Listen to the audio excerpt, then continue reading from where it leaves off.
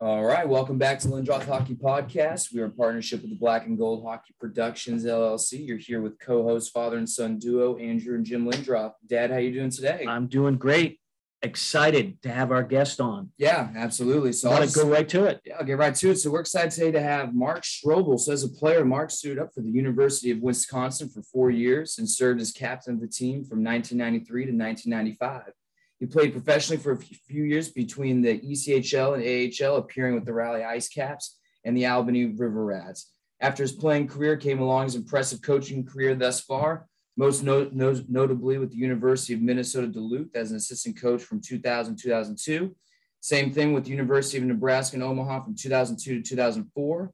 And then as an associate head coach of Ohio State University from 2015 to 2017. And is now currently serving as an associate head coach at the University of Wisconsin as a Badger since 2017. I'm winded. He's got quite the resume. I sound like his mother, I'm sure. Mark, it's great to have you today, man. How are you? Great. Thanks so much for having me. I'm honored to be here and looking forward to the discussion. The other thing that I just like to add to the resume, and again, I'm not a guy that throws it out there. I did coach a year with the Twin City Vulcans, which in 1999-2000, we were actually being sold to, which is now the Tri-City Storm in Kearney, Nebraska. And interesting enough, it's where I really, truly cut my teeth. The year before, I was a volunteer in 98-99 at Colorado College with Don Lucia. So the reason I bring that up is you get to where you want to be sometimes, and there's so many forks in the road.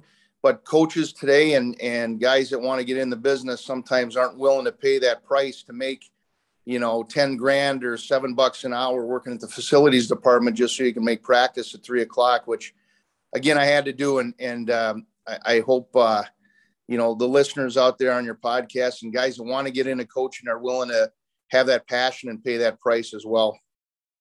Mark, you've got an incredible resume, especially with the coaching that Andrew just mentioned. But you also played for your alma mater, which you're coaching at, Wisconsin Badger, and you served as captains for 2 years there. But take us back even further. You dominated your high school playing days with the Hill Murray School in Minnesota from 89 to 91. And so you've had a whole slew of, I'm sure, colleges trying to recruit you. So what led you to the decision to, first of all, go on to college and not continue with the juniors, or, not try to go pro then? That's a great question. And like I said, everyone has a different path. My path presented itself on the east side of St. Paul. I grew up in Herb Brooks's neighborhood, kind of on the tougher streets. And my twin brother and I just, lived at the playground, and we were very fortunate to go to the private school. We paid our own tuition. It was not the best upbringing, but again, we made do. And I was able to go to a very powerful high school that had hockey in its bloodline for several years of state championships and D1 players. So I saw that as a way out, and hockey became that conduit for me to have that opportunity. And I was very fortunate that I kept working at the game, and Hill Murray provided that. Had a few good years there, won a state championship. And I very fortunately had about 10, 12 college offers. And picking Wisconsin, there was a gentleman that had been a captain here prior, and Steve Rollick, who I ended up working with at Duluth when Scott Sandlin first hired him and I on his original staff when he got the job. And then he later hired me at Ohio State in 2015. Was a good friend and a mentor, and had some success at Wisconsin. I was heavily recruited by Minnesota, and it's hard to pass Minnesota up when you're a Minnesota kid and the success they've had and the pressure there. But I think at the time in my personal life with my family, and my twin brother was able to play with me in college, Wisconsin became a great fit. They were winning. I wanted to go somewhere that could win or have an opportunity to win a championship. And it worked out. But the likes of North Dakota and Duluth and Minnesota, and even a few Eastern schools, Providence, Lake Superior State at the time, I just felt really honored through the whole process of all of it. So when and this is, back in the early 90s when you're going through this, not today, which we could talk about later with you recruiting players for the Badgers today. What was the recruiting process like for you?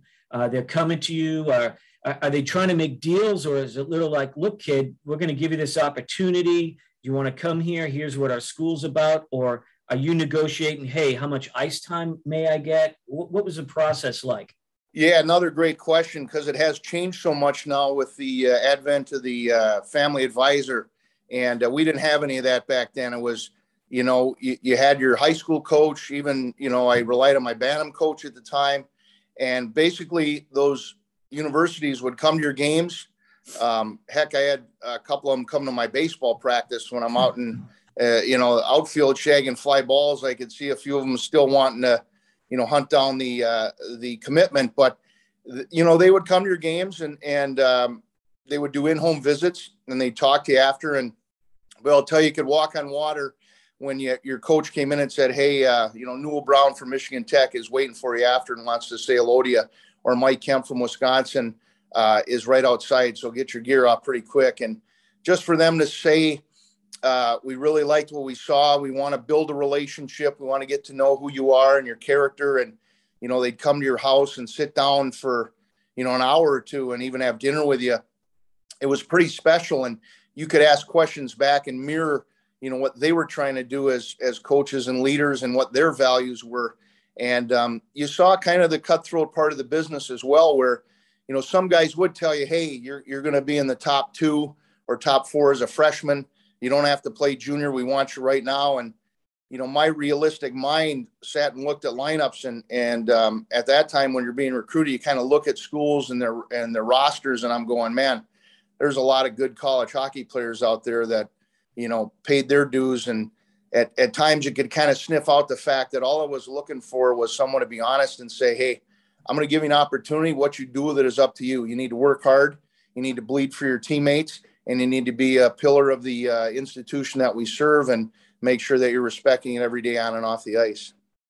So you became a captain of your team as a junior, and I know times are different now, especially in the hockey culture and everything. But I've always wondered, what does it truly take, without the question sounding too broad or general? What does it take to be a captain, and what kind of personality does it take to command the room, to also gain the respect of the coach? Obviously, we're Bruins fans, kind of a Bruins-based podcast, so I look at the difference in personality of a Bergeron and Chara. So how do you kind of find that balance to be captain, to gain respect from everybody? That's a great question. As you age, you find out who you are, and I was very fortunate to be a captain, in grade school, and then it was in bantams and peewees, and then it evolved into high school, and then I was just myself. I think the parallels is you have to be very selfless, but you also have to be very direct and honest. And you have to be able to massage situations where you're always looking out for the best interest of the team and not your individual statistics, or at least that's how I looked at it. And if a guy was cutting a cone in a dynamic run, at the McLean Center here at Wisconsin, when I was at Wisconsin, I would sprint up to him and I'd say, hey, I just saw that. And you don't think every other guy on the team saw that? I said, that will not win us games. That is not how we do it here. You go around the cone, because that's what the strength coach said to do. And then I'd run to the strength coach and say, we're going to do 2 more. So I think it was pulling out the best of everybody for the common good of the team. And at times, decisions could get skewed because, guys did want to make the NHL. They want to play pro hockey. They felt like if I get 30 goals in college hockey, I'm going to better myself. So I was constantly a psychologist saying, hey, the 30 goals will come, but let's win a national championship. And then more guys will have the opportunity as well to carry on. And that might be that guy that blocks a shot with his face, or is just that defensive defenseman who's always, boxing out in the net front. He's as valuable as you are. And I would always drive that home with our team. And to me, it didn't matter who scored the goals. And to me, it still doesn't. But in hindsight, what I deal with today now as a coach, different from back then as a captain, is it is very individually driven. So for me to try to meet guys in the middle and remind them and use the leadership that I was able to have. And believe me, I made mistakes too as a captain. Sometimes I could be too hard, and it affected my own individual play, because I watched guys do some things that I just didn't agree with. And you didn't want to embarrass anybody, but you felt like you needed to police it at the right times. But I just felt really blessed. I felt like, maybe I was given something as a person that I could be a leader, and I just was myself. And fortunately, they elected me as a junior, and we had a lot of veteran guys on the team, 23, 24-year-old guys from Canada and that had played junior hockey, and I was 20. And I still look back and I thank them every day for at least instilling me that opportunity. And it was about winning, and it still is. I wanted to win so bad here that I think they knew that, and they knew if they could ride a bit of that passion, that good things would happen for them too. So I'm going to leave this open-ended for you to kind of give us maybe two stories. If you could pick out of their Wisconsin days, two major highlights that were very impactful for you, what would they be during your time at Wisconsin as a player? Wow. Two would be hard to say, but I'll just say what comes to my mind right away, because there were so many good ones. And, a hockey player that was a team guy will always tell you what he misses the most is the locker room and the brotherhood and the relationships that he was able to build even before practice, just shooting the breeze with the guy next to you. And, you never thought it would end, and it does. But I think one of them was in 95 when we were picked sixth, and Jim Carey had signed late August as a goaltender with the Washington Capitals, and Kelly Fairchild, another one of our star forwards, had left early with the LA Kings and left us a little limping into the WCHA season. And so we were picked sixth. We ended up just working hard, overachieved, had a lunch pail bunch of guys, finished second, won the playoff title in St. Paul, and then came back here to the regional in Dane County Coliseum in Madison, beat Michigan State with a very good Anson Carter team. And Mike Buzak, their goaltender, was stellar. And then we lined up with Michigan to go to the Frozen Four that year here at home. And the likes of Brendan Morrison and Botterill and Marty Turco, they were pretty loaded. We lost 4-3. But that season to me proved that you don't have to have the best team. You just have to have the team that cares about each other and is willing to work hard, and then find ways to make plays and score goals. The second one probably was the run we had in 92, my freshman year, with, again, a team that had won at 90, and we still had a bunch of those carryover guys, and Doug McDonald and Barry Richter and Brett Kurtz and Chris Nelson. And it was a very telling scenario for me as leadership to say, Wisconsin is a powerhouse hockey program. We bled for the front of the jersey, and we ran ourselves. I think we went maybe 9-0 down the stretch right up to the championship game against Lake State. And then we had the debacle in Albany where we had a 3-1 lead. And I think the penalties might've been 11-4 or something.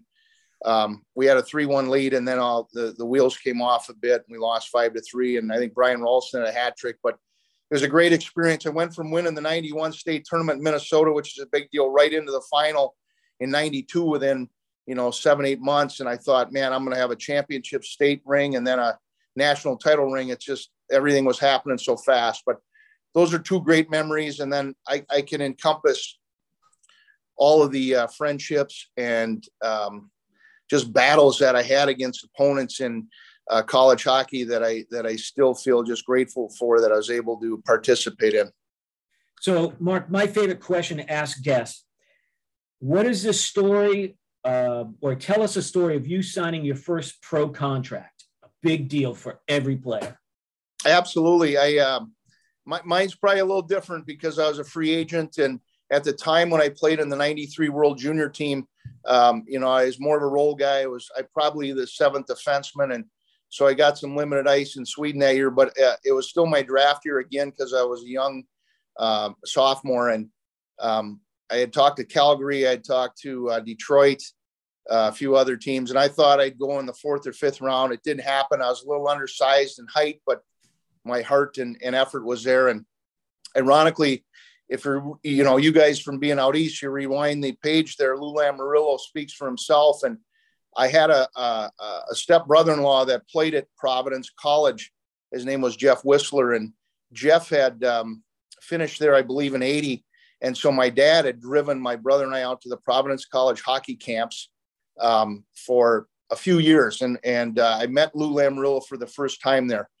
And Lou started calling Bill Zito, who was my agent at the time, who's now the GM of the Florida Panthers. And Billy had finished his law degree here at Madison and was our grad assistant, and picked up the likes of Doug McDonald and Dwayne Dirksen and Blaine Moore, and I ended up having Brian Rafalski. So he was the guy that showed the most interest. So anyway, he had said that Lou called, and Detroit had called Kenny Holland, and those were the two teams. And actually Newell Brown, who recruited me at Michigan Tech, was in Adirondack at the time. So I can say this, and I'm probably not, it wasn't the most thoughtful, but at the time, New Jersey offered me $5,000 to sign and a 2-year deal with an option to sign an NHL deal, but it had a 3-way in the first part of it, AHL and East Coast League, because back then they were completely loaded with defensemen.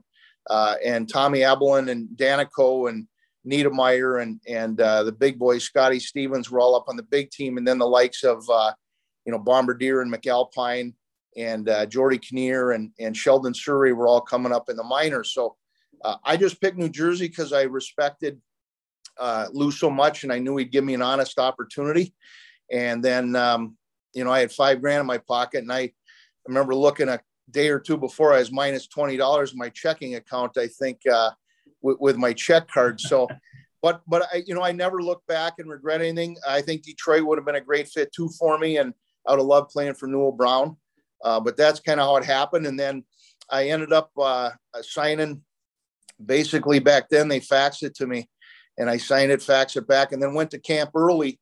And a real good man who's now with Boston as well, Kevin Dean, had kind of taken me under his wing. He probably doesn't remember it, but I went to camp early to show those guys I was hungry. And I remember skating with Kevin, and he's a Madison, Wisconsin native and just a hell of a guy. And so he just kind of gave me a little bit of the lay of the land, my first NHL camp. And if you don't mind me segueing, I go to my first camp, and, it's pretty intimidating. And I thought I was a tough kid, but, probably 5'11" and a half, 200 pounds. And I looked at Danico and Stevens. I go, holy moly, man, these guys, they're Neanderthal, man. They were big boys. But I got through the physical part, and then I end up accidentally high sticking Bobby Holik in my first camp. He's coming down on a 3-on-2 rush, and I go try to kill the play on zone entry. And so he's cut, he's bleeding. And Sean Chambers, his nickname was Bundy. I go back to the bench. He goes, hey, man, I know that was an accident, but you got to keep your head up now the next shift or two. And I go, hey, and I'm going, it was a total accident. He goes, I know it was, but that's not how Reed Simpson's going to perceive it. And I said, who the hell's Reed Simpson? So my next face-off, I get the tap on the shin pads, and Chris Knuckles Nyland is the guy dropping the puck. He's an assistant coach at the time, and all he's doing is staring at me, and I'm like, what the hell is he doing? And Reed Simpson turns and just stares at me, and now the east side of St. Paul kicks in. I go, oh, I know what's going on now. So I pretty much have to square off with him, and I hold my own. And Chambers goes back to the bench, and he's like, Jesus, good fight, man. I just keep surviving. I go, how many days of camp we got of this stuff? Like this. So I go back to the hotel, and Billy Tito calls my hotel room. And again, we didn't have cell phones. He patched me through to the operator at the front desk. And he says, real bluntly, he goes, what did you do today at camp? I said, I got jumped. And he said, well, Lou wants to offer you now $40,000 and a 2-year and an option, and is 45 okay in the minors in the American League? And I said, I'll take it, and tell him I'll fight Reed Simpson again tomorrow for $80,000. So that was my way into making money in pro hockey to start. So a lot of especially Canadian boys will get their first taste of real men playing against real men in juniors. But yeah, what was it a shock when you suddenly playing against, the guys that you just mentioned? I mean, it must have been like, holy shit, what, you got confidence, but you're like, this is still, this is not NCAA. No, I got to tell you, I bit off a lot of situation there that I didn't know I could chew on, because they had just won the 95 Cup. It was a strike year too, so it was half a season. And those guys, I think, were still ready to get back out, for the 96, 97 season. And I remember Claude Lemieux being a holdout, and then he finally came into camp. I remember seeing him in the locker room, and he was probably a good 6'2", in my mind, about 225. And these guys were physically just big men. So it was very intimidating. I wouldn't admit it back then. You just kind of stay in your lane and do your best. But you could definitely see who was the leaders in the room and the egos. And I remember doing a one-on-one with Stefan Richer too. It was, again, 6'4", 225, and I'm 5'11" and a half. And I always rounded up, said I was 6 foot, but I could tell trying to get my reach around him in a one-on-one puck protection drill, I could have stood there for hours and I would have screwed myself into the ice. I couldn't get the puck from him. So I then had to start changing my mindset and use different tactics, because I was able to get away with physicality and puck moving and rushing the puck every now and then in college hockey. And I thought, a pretty solid two-way defenseman. And it then became, I went out and sought out the Sean Chambers and the Kevin Dean, saying, hey, how do I play here? And they're like, if you see Peter Sikora, you put it on his tape. If you see Neil Broughton, you put it on his tape. If you see Randy McKay, you put it on his tape. So this will be a funny one. And again, I'm not sure the viewing audience, how many people will see this, but I remember Mike Peluso, the big, longtime NHL tough guy and really nice guy. And I remember threading a stretch pass right up the pipe, and it hit his stick and it cupped and went for an icing. And he comes back to the bench and he says, put it on my tape. And I'm under my breath. I'm like, holy shit, I couldn't have made a better pass. I want to say, catch the goddamn thing. And you couldn't, because he was Mike Peluso. So, and I'm going, you had to just fit in and then earn your merit and respect. But to answer your question, as a free agent coming from, what I thought was a very good, amazing college hockey program, you became a small fish in a big pond fast. Nobody gave a shit. They didn't care. It was, do the best you can. And again, I just went back to being a team guy and listened to Chambers and Kevin Dean and just hit outlet passes. I defended hard. I kept my mouth shut, and then I was able to, I guess, fit in after that. So going back to when you signed your first pro contract, we did kind of talk about this off the air, but I did want to bring it up again because we just had him on the show. First of all, that roster, like you had mentioned off air, has about 50 players from that team that year. But I know a familiar named Darren Colburn, who we just had on the show. Did you play with him a lot on the team during that time? How well did you know him? Well, when I got sent to Raleigh from Albany, they had a lot of ups and downs back then. I had only seen him for a couple of weeks because I think he had got traded within the East Coast League from somewhere, and he had a reputation as being a prolific scorer, and just get him the puck and he can snipe from anywhere. I remember him being a great guy and a team guy, and he had the Eastern accent, and for me, I always blended well with anybody wherever they were from, as long as they had passion for the game and they respected their teammates and they were about team first. And I just remember him being a really good guy. We had some pretty good leaders on that team. Lyle Wild Goose was down there, who had played at Providence, and just a class act. And but it was different, certainly, than the American League. I think there were some guys that, you'd kind of deem as lifers, and they knew they weren't getting the call-up. So I don't think working out or, probably taking care of their bodies like they should have back then was important.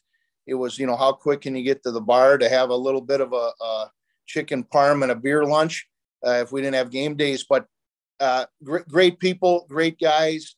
You learn a lot, again, being not only away from home, but meeting the melting pot of hockey. So we had Russian guys that couldn't even speak English. And so it was very interesting. The only, I wouldn't say dislike I had with pro hockey is it became a bit more selfish. I think guys really truly were, at times, wanting their call up, or I'm not getting where I need to be. I need to call my agent, or I'm not on the power play now. And what you learn as a coach is role acceptance is huge. And if you can get guys to buy into that role, you might have been a scorer in college. Now you might have to be a checking left winger in pro. And if they're not willing to do that, it's a short ride out of the business. And it became more of a business. And that was kind of a little bit of the only dislike I had.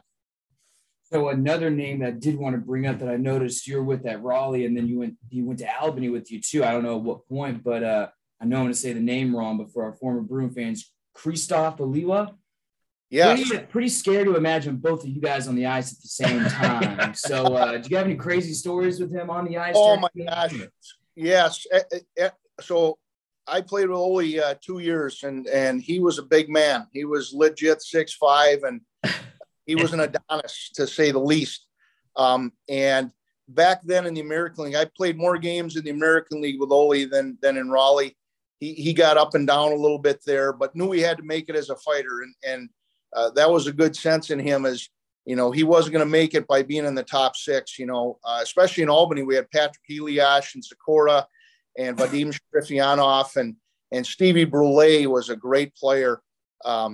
Anyway, he realized his role, but every time you're on the ice with Ole, I thought a line brawl could happen, because two guys would go after him after every whistle, and then sometimes three guys, and he'd muck it up with them, and then you'd have to be pulling guys off him. So the flow of the games could always get distorted, because, he's out there patrolling the wing and he's hammering guys, and then he's, swearing in Polish at people, and you didn't know what was going to happen. But I remember a line brawl we kind of had in Providence against the Bruins there. And I believe Martin Samard was his name, playing for the Bruins. There was a net front scrum, and Jordy Kinnear got it in with Martin, and Jordy got hit pretty hard from the blind side, but it was only because Ole was out there, and everyone's trying to grab everybody. And a couple guys, got away from Ole and went and kind of sucker punched Jordy. And then three more guys tried to jump Ole again. And you're just trying to pull guys off him. But, he was a tough guy. And years later, after I, got out of playing, I followed his career, and it looked like he did make it with Calgary. And, but there was some guys that were certified lunatics. I'd put them in the top 20, but I had the top 10 list. There's some other guys that would definitely top him. Now, yeah, speaking of a top 10 list, we do bring this person up sometimes, because we live in Tulsa. Tulsa Oilers are our team. We go and see them all the time. Of course, their coach is Rob Murray. So do you have any crazy stories? I know you've had some good battles with him on the ice, because you guys played at the same time, right? Mid-90s. Yeah. I believe I played against Rob in Springfield, which at the time was the minor league of the Hartford Whalers. They were still around. And I remember Rob being a tough, and if I recall right, a right-hander that could snipe as well. He was a really good two-way guy, and playing against him, you could just tell he was a guy you'd want on your team.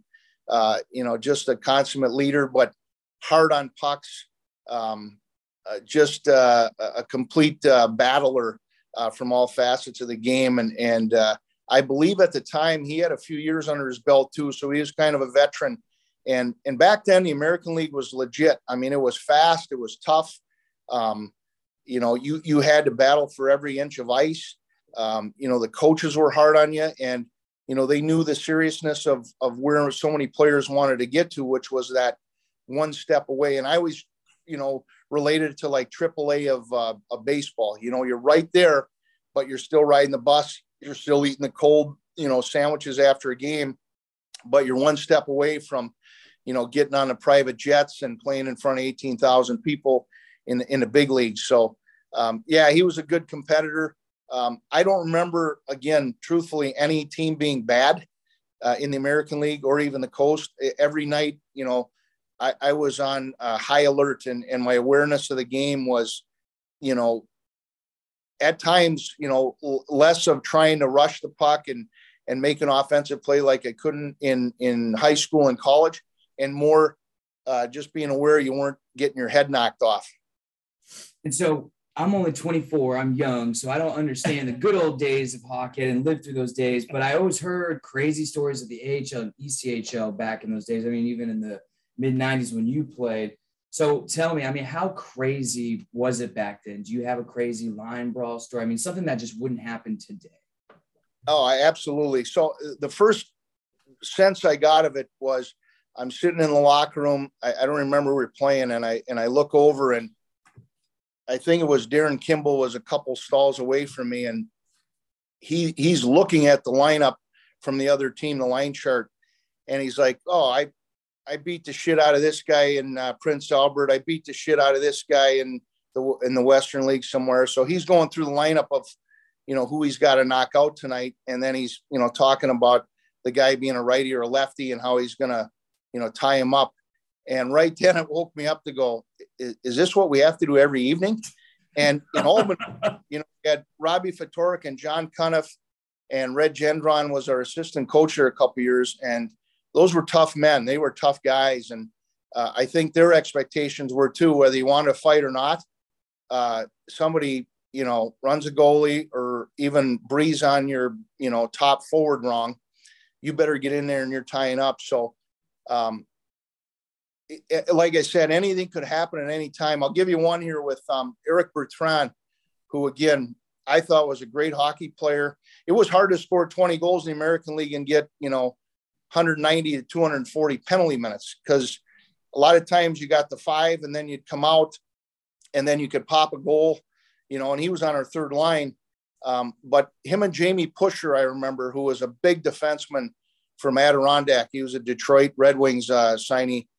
Those guys, I think my second year in the American League, probably fought anywhere from 7 to 12 times. And I remember Robbie Fatorik coming in. He says, "Hey, Bert," he called him Bert. He says, "Playing Pusher tonight, you want him?" He goes, "Yep." He goes, "I'm starting you on the left wing." And then all of a sudden we see their lineup, and Jamie Pusher's the starting right defenseman.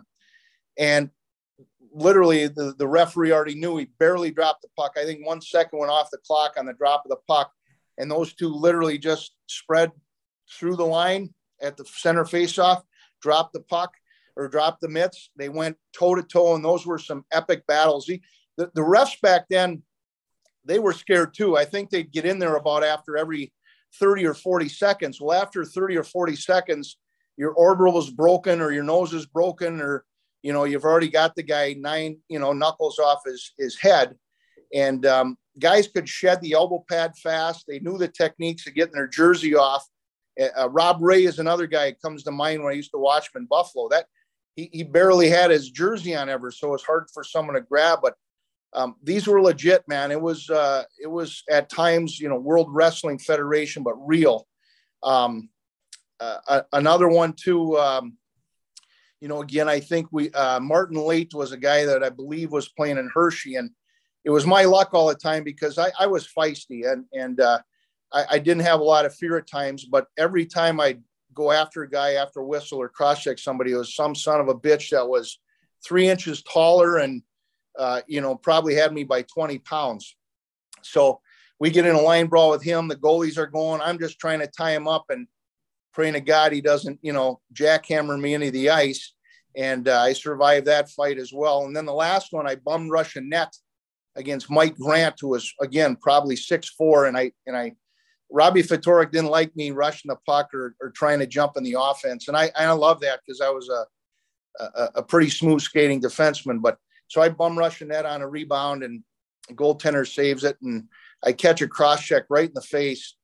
I go down, I come up, and I see it's Mike Grant. And he's like, what the fuck are you going to do? And I go to throw a punch at him and grab his jersey, and I missed by about 3 or 4 inches. And I go, oh, fuck, I'm in trouble. The next 4 went right off my head, and he drove me right into the ice. So I get up again, and I try to spit on him. And the ref's like, you just try to fucking spit on him? And I don't even know if he gave me a penalty. I said, what else can I do? I can't fucking hit him. I'm 4 inches shorter. So that shit happened a lot. And, guys were taking pucks off the faces, and, half shields back then were not cool to wear because guys would go after you. And when you're playing with, Sherray and Cale Hulse, I'm glad they were on my team. They would go after those Europeans and some of those guys that would try to whack them, after a whistle for boxing out. And next thing you know, they're like, because you have a visor, I'm going to probably, try to break your jaw at some point in the evening or the next time we play you. Jeez. So I know you're super focused on, the Wisconsin team and all the battles you got going on there, but it relates to what you were just talking about. You look at the NHL today, they're, trying to get the fighting and the goonish sort of stuff out of it. But however, you just look at the Wilson incident with the Rangers last year, and it just seems that you need these bigger players that are going to be able to respond to guys that are going to go out there and take a run at your better players. And it seems like a lot of teams didn't plan for that, but now they got Reeves. They got that new kid Miller on the Rangers. He's big too. It seems like the NHL has got to bring back, or the teams have got to bring back some more toughness. I agree with you. I think there is a place in it for the game. But I'm also a purist in the fact that, if you're a skill guy, play to your strengths. So I don't think you need, 3 or 4 fights a game, but I think there is a time and a place to warrant, policing it within your own team and your own personnel. Because, listen, it's a fast game. It's an intense game. And there is hitting in the game. There is body checking. And I hope they never take that out. Now, I don't agree with head blows. I don't agree with hitting a guy when he's vulnerable. But, it's a gladiator sport, and it's not. I hope it never changes.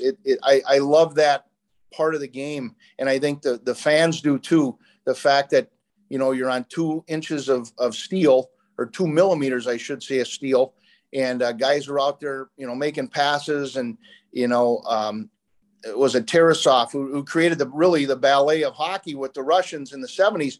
But I still loved watching the Islanders of the 80s and Bobby Nystrom and Goring and those guys, and the Chris Drapers and Maltby's winning cups in Detroit.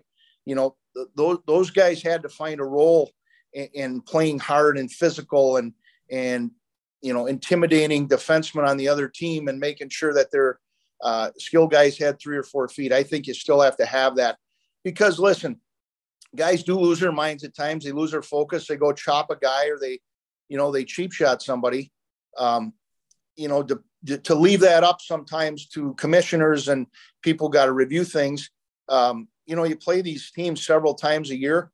And I think the psychology of that, and I don't want to use the word intimidating, but the psychology of saying, hey, you're not going to do that. The wolf pack will be stronger than that one guy cheap shotting somebody. And those where you build really good teams in that locker room, and all the rings are the same size. And I think those teams that win the cup every year can go back to looking at, some of those players.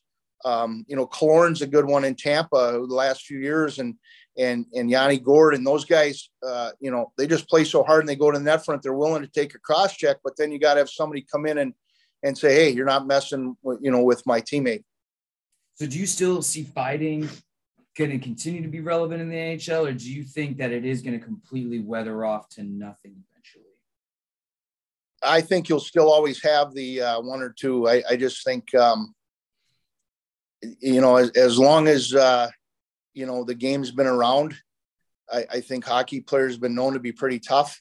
And I don't think you make it a ballet sport. I think it has to still be reared as, something that's a grind and physical. Because if you're going to take fighting out, then you might as well take out body checking. Because there are guys that are so good and so fast that the only way to nullify them is by physically taking them out. The stick on puck thing can work in areas, but, Connor McDavid, if you don't get a piece of his body, it's hard to slow him down. And he's so agile and shifty that, you'll be minus 5 or 6 in a game. And as a defenseman or a forward tracking that guy, you need to eliminate him physically or slow him down. And I don't think you should ever take that out of the game. I'm for it. I don't think it's every shift, and I don't believe in head blows, but shoulder to shoulder contact, hell, sometimes it gets guys into a game. It just taking a shot or a pop, or, again, building that net front presence of whether you're defending it or you're trying to get to it. To me, that's the ultimate psychology of hockey, is winning that blue paint battle. So I want to switch to coaching, and you already mentioned this. You paid your dues in the coaching world, as assisting with Colorado College and leading to your first job in the USHL with Twin City. One quick question about the USHL. We hear quite a bit about that league nowadays. A lot of guys from that league now making it all the way to the NHL over in the elite leagues in Europe. What was that league like when you were coaching it? Because we've only recently heard of it in the last 5 years. Yeah, great question. At the time, it was really an excellent opportunity for a kid who was a good player to become a great player and still get recognized in those 18 to 20 puberty years and to grow physically and mentally. And I look back at my own career. I was recruited as really a 16, 17-year-old kid. I could have used a year in the USHL, and I think it would have, gave me another year of confidence in college hockey. But, when you have scholarships on the line and the moment is presented, you take advantage of the opportunity. But those kids worked so hard and they were so hungry to just prove somebody right and wrong that it was probably one of my favorite years of coaching because it was very pure. You could experiment. You could one-on-one a kid and say, where do you want to go? What do you want to be? How you doing in school? And right now, people didn't grab you out of high school and you're pretty good. But, as a coach, you could grab every individual and say, I'm going to help you get to Michigan Tech on a 50%. You're going to reach your dream, or I'm going to help you get to Minnesota and get a full ride. And to me, I always said the byproduct of more players going somewhere was winning. And what happened that year too, Jim Hillman and I, and then, God rest Jimmy Johansson Soul, he was our GM. And we were just very holistic, very organic. We were playing at a rink that's got bulldozed some years ago in Fridley. But, we sharpened the skates. We sewed the jerseys. We had long bus rides. But we were able to talk to these kids and really build a team and say, guys, this is what we got. And everybody wanted to get to the next level. And I think that year we won the national championship. I kind of deemed us a bad news Bears to start. But I was right there in the battle with them because my coaching goal was to get to Division I as quick as I could. And winning that championship, Jimmy Hillman ended up going to Kearney for a couple of years in the new Sale, which is now the Tri-City Storm. I was able to, what I thought was a dream job, get a job with Scott Sandlin at Duluth with Steve Rawlick. And we had to rebuild that thing fast and, went on the road recruiting and then saw the world on the university's dime, but also was able to give, so many dreams to kids in Canada. And then I went right back to the USHL. And truthfully, I remember, recruiting a bunch of the guys out of that league that I had seen the year before. So, Luke Stoffker, Timmy Stapleton, Brett Hammond, some guys from the Green Bay Gamblers that we played in the finals. And I just remember being really tough competitors. So it taught me a lot about taking your ego and shoving it up your ass and saying, you know what, if you really want to coach. And Herb Brooks used to come to our games because he was a scout with Pittsburgh, and Herbie had coached the Vulcans. Doug Woog coached the Vulcans. I believe Tom Ward had coached the Vulcans, Kevin Hartzell. So I knew I was in good company. I said, man, there's a pride thing here. And I was a St. Paul guy. And I said, I want to help these guys, leave this thing with a great reputation. Able to win the championship was pretty special. But the year before, I made $7 an hour at Colorado College working with Don Lucia, another mentor. And I worked in the facilities department from 7 a.m. till 3 p.m. so I could make practice at 3:30. And he was gracious enough to take me on the road, and I'd sit up top and I'd watch the game evolve. And as a player, you think you know a lot and, you know more than a coach, but until you take a step back and you put yourself in all positions, and that includes, from the goaltender out, and not only the strategy of the game and what forechecks you want to run and how to cut the ice in a third or how to run a really efficient power play and get the guys in the right spots. You don't know shit. You don't. It's all, fictitious in your mind till you're doing it. And then you're learning from the mistakes you make. But I look back and you bring up a good question. I don't mean to ramble, but, in my career, having worked with Don Lucia, Jim Hillman and Jim Johansson, and then go to Scott Sandlin, Steve Rollick, Mike Kemp, now obviously Tony Granato, and then back to Steve Rollick. I feel really blessed. I've had so many good mentors, and then to be coached by Robbie Fatorik and John Cuniff. Walt Kyle was my world junior coach. These are legends of the game. And for me, I took something from every one of them, and then you put your own personality on it. But I feel really fortunate to be in the spot I'm in now coaching. Well, that's my next question is, you've, again, paid your dues, and then you're rising, and currently you're back at Wisconsin. So that must mean a little bit more to you to be back at your old alma mater. How does that feel? Well, it's a gift. It's a gift from the good Lord of hockey, and the fact that this manifested 22 years later. I had a blip in the window where I got out of the business in 2004 at Nebraska Omaha, and Mike Kemp is like a father to me. Recruited me at Wisconsin, brought me back there as a coach from 2002 to 2004, and it was really hard to leave Duluth at the time because we knew we were building something pretty strong, and we were getting the right character guys. And Scotty Sandlin is a great friend to this day, and a great coach and mentor, and so was Steve Rollick. But I got out in 2004. My father passed away. My wife at the time was pregnant, and so I thought the right thing to do was give up my passion and be selfless and double down and make some more money. And I got in the business world. So I was out for 11 years, but I coached youth hockey, and then the game never left me. I always stayed in touch with friends, and Tony Granato was one of them. And so was his brother Don, because we were Badgers and we cared about the program, and we always wanted to see it be successful. We always believed, Mike Krzyzewski did such a great job at Duke with that basketball program that Wisconsin could be kind of in that conversation of, the top hockey program when you look at all the things it offers and the players that have played here in college hockey. And it threw me for a loop, but I did a lot of soul searching. And when Steve Rollick called in 2015, and I prayed on it a long time to get back in somehow, it changed my life again. It was like a miracle that life raft got thrown. I went to Columbus, and what a great spot that is, a great program. I just have so many good things to say about Ohio State and what they did for me and Steve, but it got me back in. But what I had to relearn again was the advisors. The recruiting for me is the same. I build relationships.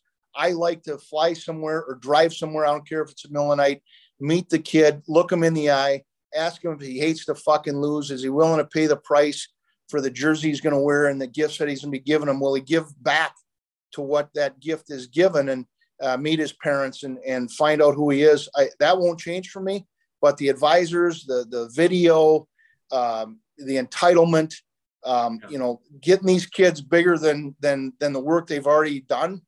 And to me, it's, NHL, and you're the next guy that's going to make $8 million. Listen, 1% of the world can do that. So for me, I prepare guys to say, hey, if that happens, great. But I want you to meet your best friends. I want you to be, the godfather of your college hockey teammate to his children and his wife down the road. I want you to be successful in whatever vocation you choose, whether it's teaching or coaching or becoming a lawyer or becoming the best custodial artist you can be. So that's what's evolved. But I've taken all my experiences in leadership and management and mentors, and to me, the game stays the same. It's hard work. It's letting the puck do the work. It's working as units of five. It's trusting your goaltender and making sure you do have a talented goaltender. And then, working the process of what are you doing every day to grow? Because if you're not, as I think Lou Holtz said, you're dying. And life's too short, man. And but I love being at Madison. This place changed my life in 1991. I served on the W Club board for 5 years. I helped 9 former captains from different eras raise money to build our women's rink back in 2010. And that is just a absolute diamond here on campus, the LeBron Arena. And I love what Mark Johnson has done with that program. So I feel real fortunate, but in the end, I'm aware that I'm a cog in the wheel. And to me, I just want to keep giving back to whoever I serve. and making sure that these kids have their dreams come true, but they have to do it in the right way. It has to be humble. It has to be selfless. It has to be hard work, and it has to be team first.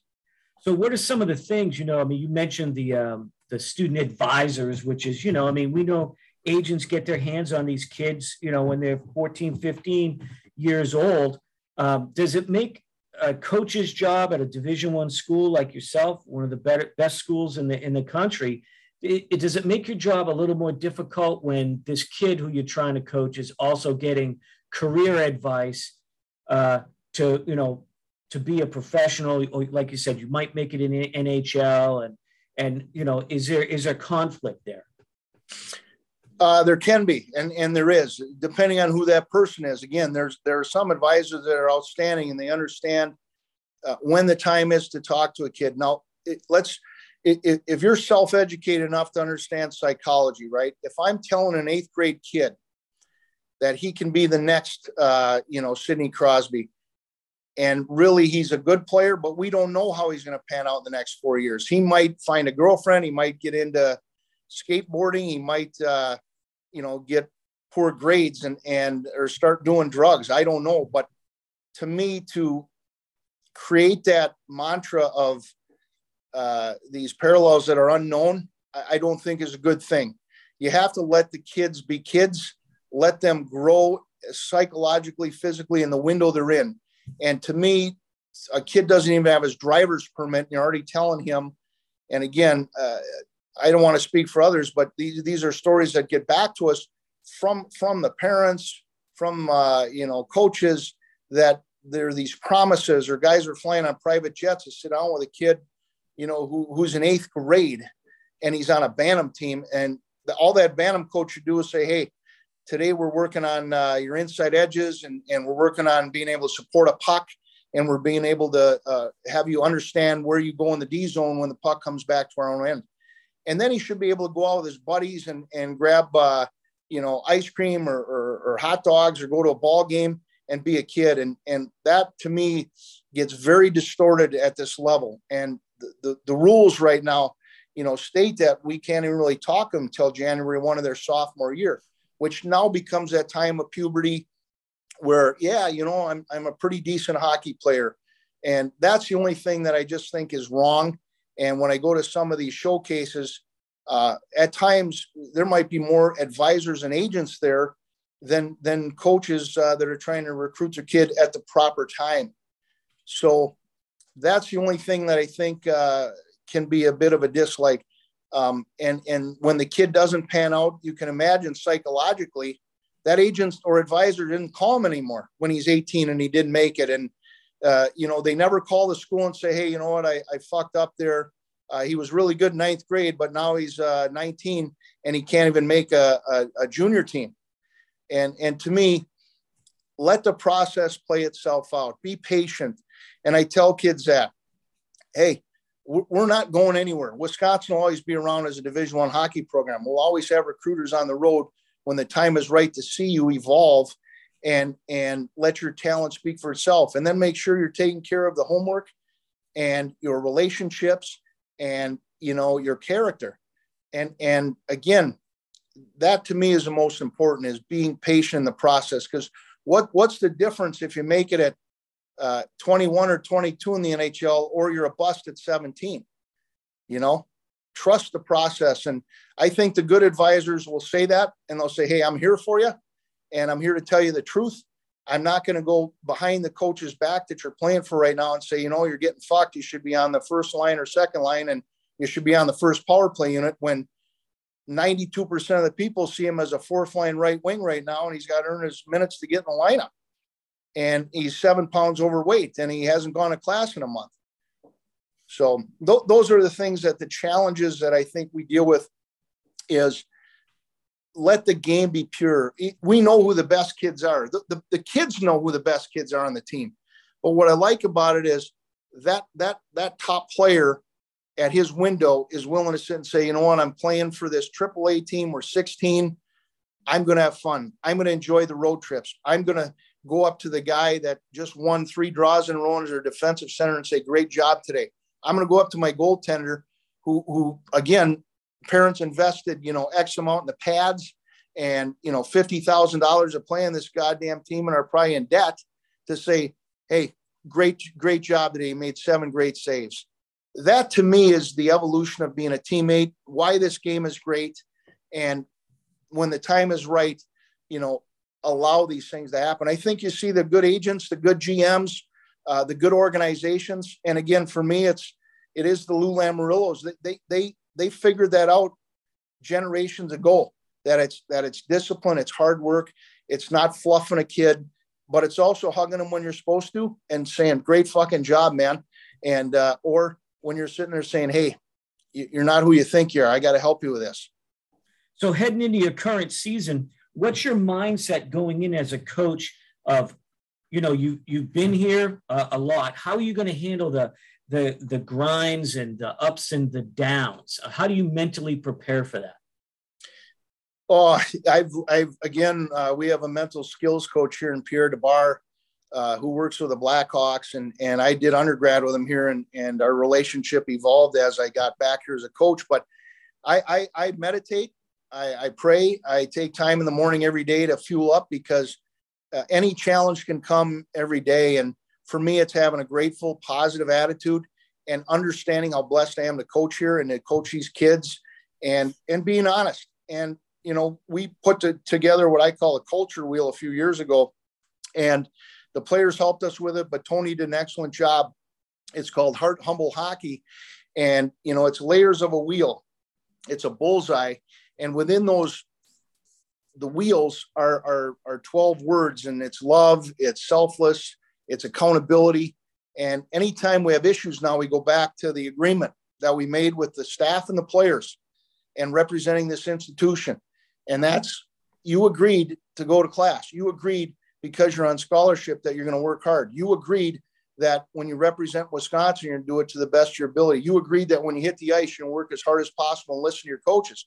You agreed that even if you disagree with somebody, you're going to still talk to them in kindness and love. And if you're pissed off, you're not going to break your stick over the boards. You're going to take a deep breath and you're going to reset. And then you're going to come back calmer in 30 seconds instead of making a dumb decision. So that's kind of what I've learned and how I've evolved as a leader and as a coach. And to me, I used to think winning was the end all be all. But as you talk to a lot of these guys that have won at every level, they will talk about the day-to-day process. And you'll see the great players, you see the great leaders, you see the great coaches. Every day they're just in process of, okay, what drills can we run today that are game-like and can help these guys when you play Duluth and they might be, stingy in their own end. How do we break a trap? How do we get a goalie who let in 3 bad goals last week back to getting him confidence, saying, hey, we need to go sweep Michigan at Michigan. So those are things I think about, but I also am realistic to say you have to get away from the game sometimes. I've watched this consume people, and that's all they know. And to me, I want to have conversations with parents and other people in hockey and other people in other vocations about other things, whether it's, leadership or wine or, how's your father doing? Or, was he in the military? What's the sailboat doing today on Lake Mendota? Right. Because any job can consume you, and then you just kind of become this robot. And what I don't want to create, and people I coach are robots. I want them to be dynamic leaders themselves, or people that are following their passion or willing to take risks, or people that are saying, you know what, I thought about doing this and it didn't work out, so I'm going to change and do something else, and I'm going to learn about it and then put all my, faith and effort into it. So I hope that answers your question, but I had to go in a different spot in my mind, and challenges that have happened in my own life, and they still come up, is I think meditation and prayer is great. And I think even having friends in a support unit, and I still have my best friend from college hockey, Jamie Spencer. We met in the dorms at 17. He's a vice president of the Chicago Blackhawks now, just got a new job. He's been an NHL executive for 25 years, a long time with the Wild, long time with the Tampa Bay Lightning. We still talk daily and weekly, even if I haven't seen him in months, and we support each other. We build each other up, and we talk in terms of, hey, you're okay, or lay your cares upon me. I can give you support, because we met in that locker room, and that bond has never changed. And even when successes happen for each other, we're the first guy to call or congratulate each other and say, you know, but it always comes back to how's your family doing? How are your kids doing? Are you happy with what you're doing? Are you making an impact on society for other people, not just yourself? And I think, to me, that's why we're here. That's why you coach. And if a coach gets into it for, you know, his self accolades, I think that's wrong. I think you do it for the kids, you do it for the program you serve, and you do it to learn and to serve others. We're going to conclude with a couple of lightning round questions here, put you on the spot, and see what the first thing that comes to your mind here. So I'll start. Okay. Who is the toughest goalie to play against in your career? Wow. I'd probably say Marty Turco in college. And then I was very fortunate to play in training camp against Marty Brodeur my second year a pro. And I can tell you this, I could not see a space on the net. He even just warm up shooting or drill shooting, hands down. The guy was a monster and just incredible at his movement, agility. And I still bring his name up, and our guys I wish would appreciate him. He was like a third defenseman too, moving the puck. So I'd say Marty Brodeur, I was able just to be on the ice with him. Which arena had the worst locker room? It's going back to your playing days specifically. Yep, 100% was Northern Michigan. The old up in Marquette there, I think it was called Lakeview Arena. They had painted their locker room pink. They always had cold showers. They didn't invest to it for years, and they did it on purpose. Rick Comley would play the psychological games and, you know, try to piss you off before you even went on the ice. So you'd take a couple bad penalties because you had to literally get ready on top of each other. Guy, you know, and this was Division I. We played in some nice rinks. Guy would get ready, then a guy would have to go stand out in the corridor so another guy could get ready. And there was no place to throw your bags. So I'd say Lakeview Arena, the old Lakeview. The funniest or craziest thing to happen to you during a game? Oof. Craziest thing. That's a tough one. I would think in 92 in Albany, not super proud of it, but again, that 3-1 lead we lost. And again, you can't go backwards, but the officiating wasn't the greatest. We had a lot of questionable calls, and Doug McDonald, our captain that year, might have had, 12 minutes and penalties, got a 10-minute misconduct for asking the ref about a questionable call. Anyway, puck goes in the net for an open netter. Lake State, seals the deal 5-3 in the 92 national title game. And remember Mako Balkovic pulling the puck out of the net, and he took a slap shot right at all three of the referees at the referee area by the penalty box, and it just missed one of their heads. And then it, like a melee pursuit. Joe Harwell, a couple other guys skated over to him and were pretty threatening. And then they were a little nervous. And then we didn't handshake after. We go underneath in the tunnel after in Albany. And ironically, I ended up playing there a couple years later, but the police were there ready for us. And we were still going after the referees. And about 4 or 5 guys got off the ice fast. And again, kind of embarrassing now because we should have respected the handshake and we didn't. And we went a little nuts. And the guys that were underneath, I was still on the ice, evidently started trying to fight the police and took their sticks and were using those as weapons. And they got thrown in the locker room. And one of the cops, I guess, was in there and locked the door and said, "You fucking guys don't come out." And there's still melee going on the ice. And then we go back to our hotel. And the band, I remember, was in the bar area, and they're trying to play a band, and we're all somber. And we had police literally the whole evening circling our hotel with probably 4 or 5 squad cars, just kept circling. And then we go outside and we kind of taunt them a little bit. We were still so pissed off.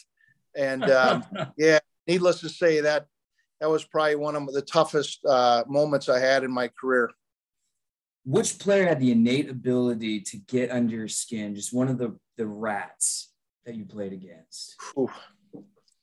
Well, again, I think you had him on not too long ago when we talked about it in our briefings was Sylvain Cloutier in pro was definitely one of them. He played in Adirondack, and a lot of respect for him. Another guy he'd want on your team, but he reminded me a lot of Eric Bertrand, who we had, but just every shift he was in the shit, and it was like he had a magnet to you, and for some reason I just remember battling him all the time and him yapping. In college hockey, for sure, it was probably Greg Haddon. He was one, and then Angelo Ritchie. Angelo Ritchie played at Denver and was just a little shit disturber, a good hockey player. And Greg Haddon was at Northern Michigan, and another little guy, but those guys wore their hearts on their sleeve. They were tough, but they would submarine you. They'd knee check you. They'd spear you in the gut or the balls at any time, and you just had to always be aware when they were on the ice. Wow. Mark, we can't thank you enough for being on the podcast. We'll say a quick goodbye off air, but officially we want to thank you. We had a great time. Yeah, absolutely. This has been a fun time for us. We want to thank you very much. Pleasure was all mine, and thank you so much for having me. I was honored to do it, and keep up the great work that you're doing, with your podcast and promoting hockey. All right, Dad. Mark Strobel. What a guest, man. What a guest. He asked, one of us to call him before just to say, hey, what's the expectation of the podcast? And we talked, and we had a great time, and great stories, and the love for hockey is evident. I mean, he's coaching one of the best, college teams in the world. Right. And so we're lucky to have him on the podcast, and he likes what we're doing. And, like you said, we're friends now, and we'll, keep in touch with them, and hopefully we'll meet up in person someday with them. With the hockey community, you never know. Yeah, very true. And too, as a young guy, it's always just fun to hear all the old stories from AHL, ECHL days, those crazy enforcer days. So always fun to hear the old timers come on here and talk, especially the ones that played and obviously coached as well. I mean, he did coach early 2000s. So just a great guest, great stories, man. Yep. And it's part of the reason why we do what we do. I mean, we have on a lot of players that have played in the NHL, but a lot that, didn't make it to the NHL. And that certainly doesn't mean that they're, insignificant or a bad player, or just because they didn't make it to an NHL game. And Mark's one of those guys where, he's 100% hockey, and he knows hockey, and, he's, probably will end up being Division I head coach somewhere. And, but he's certainly, going through his journey, and right. We appreciate him coming on, and what a great player he was. If you don't know too much about his playing career, look up his AHL, ECHL. He's really good, strong, tough as nails guy. So we're glad to have him on. Yeah, well, and just going in lieu with what you said, Dad, about that point that you made, that's why we like to get on all kinds of players on here. Just as an example, our previous guest for episode 44, Ryan Duncan.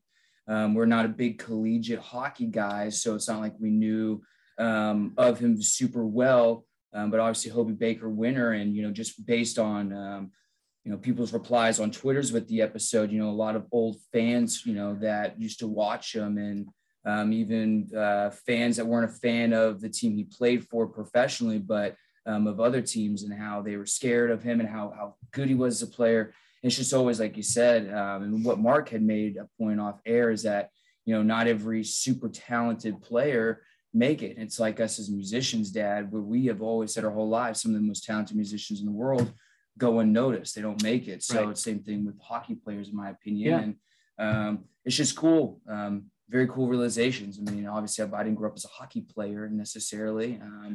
And again, small world, because, you just mentioned our last guest, Ryan Duncan. Well, when I'd somehow his name, I think I mentioned it to Mark when we were talking before the show, and he tried recruiting him. He's like, oh, I remember Ryan, smaller guy, but, talented player. And, obviously he was, Ryan was set on to going to North Dakota. But, he, wherever Mark was at the time, he remembers trying to recruit him. So a small world, great time. So we'll end this episode. We're getting a little long here. Okay. And our next guest, we have a bunch in the queue, but I think it's going to be Jeremy Gates is going to be our next guest. Yes. And technically with the timeline, we are recording it today. We actually, like you said, Dad, we have a pretty booked up schedule, luckily. And you know, a lot of these players and coaching and staff, whatever that we're having on, are actually about to start their season. Correct. So we are getting them in as quickly as possible. Right. But we're going to try to still release, you know, once a week. But, right. you know, we'll just be backed up a little bit, but that's okay. Yeah. But anyway, thank you to everybody. And, you know, we certainly want to thank our parent company, Black Gold Productions. Yes, thank you again. For supporting us and taking care of all the distribution. And we are everywhere. We're everywhere podcasts are now. So Pandora, iHeart as well. So and we appreciate all the new listeners, and we thank you guys, and we'll catch you next time. All right, catch you next week.